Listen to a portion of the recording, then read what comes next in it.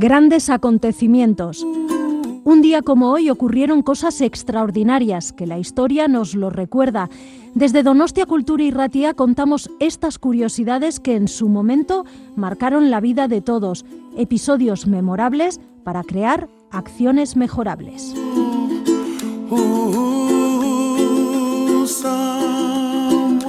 Grandes acontecimientos, Donostia Kultura y Ratia. Lo puedes encontrar en el dial de tu radio, en el 107.4, y lo traslada por las ondas hacia ti.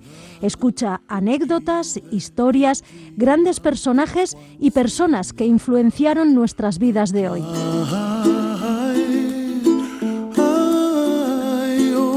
Grandes acontecimientos, de la mano de Bisen Aramburu.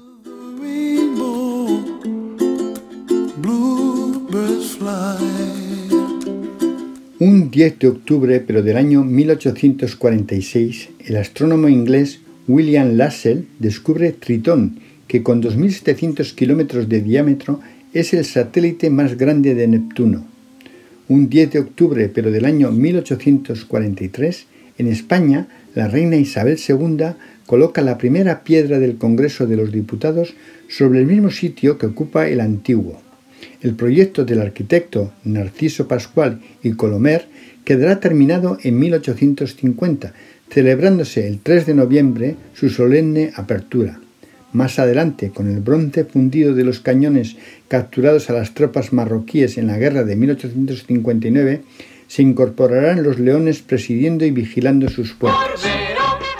Corberó, desde luego, Corberó, que cocina como un ángel. Desde luego, Corberó, desde luego. Un 10 de octubre, pero del año 1985, fallece en Los Ángeles, Estados Unidos, Orson Welles, actor, director, guionista y productor de cine estadounidense.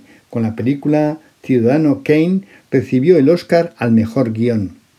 Un 10 de octubre, pero del año 1839, en la localidad malagueña de Ronda, en España, nace Francisco Giner de los Ríos, que será pedagogo, filósofo y ensayista español, fundador y director en 1876 de la Institución Libre de Enseñanza, para tratar de superar el asfixiante ambiente intelectual que imponía la Restauración, haciendo de ella un lugar de paz, pensamiento libre, nuevas ideas y respeto humano.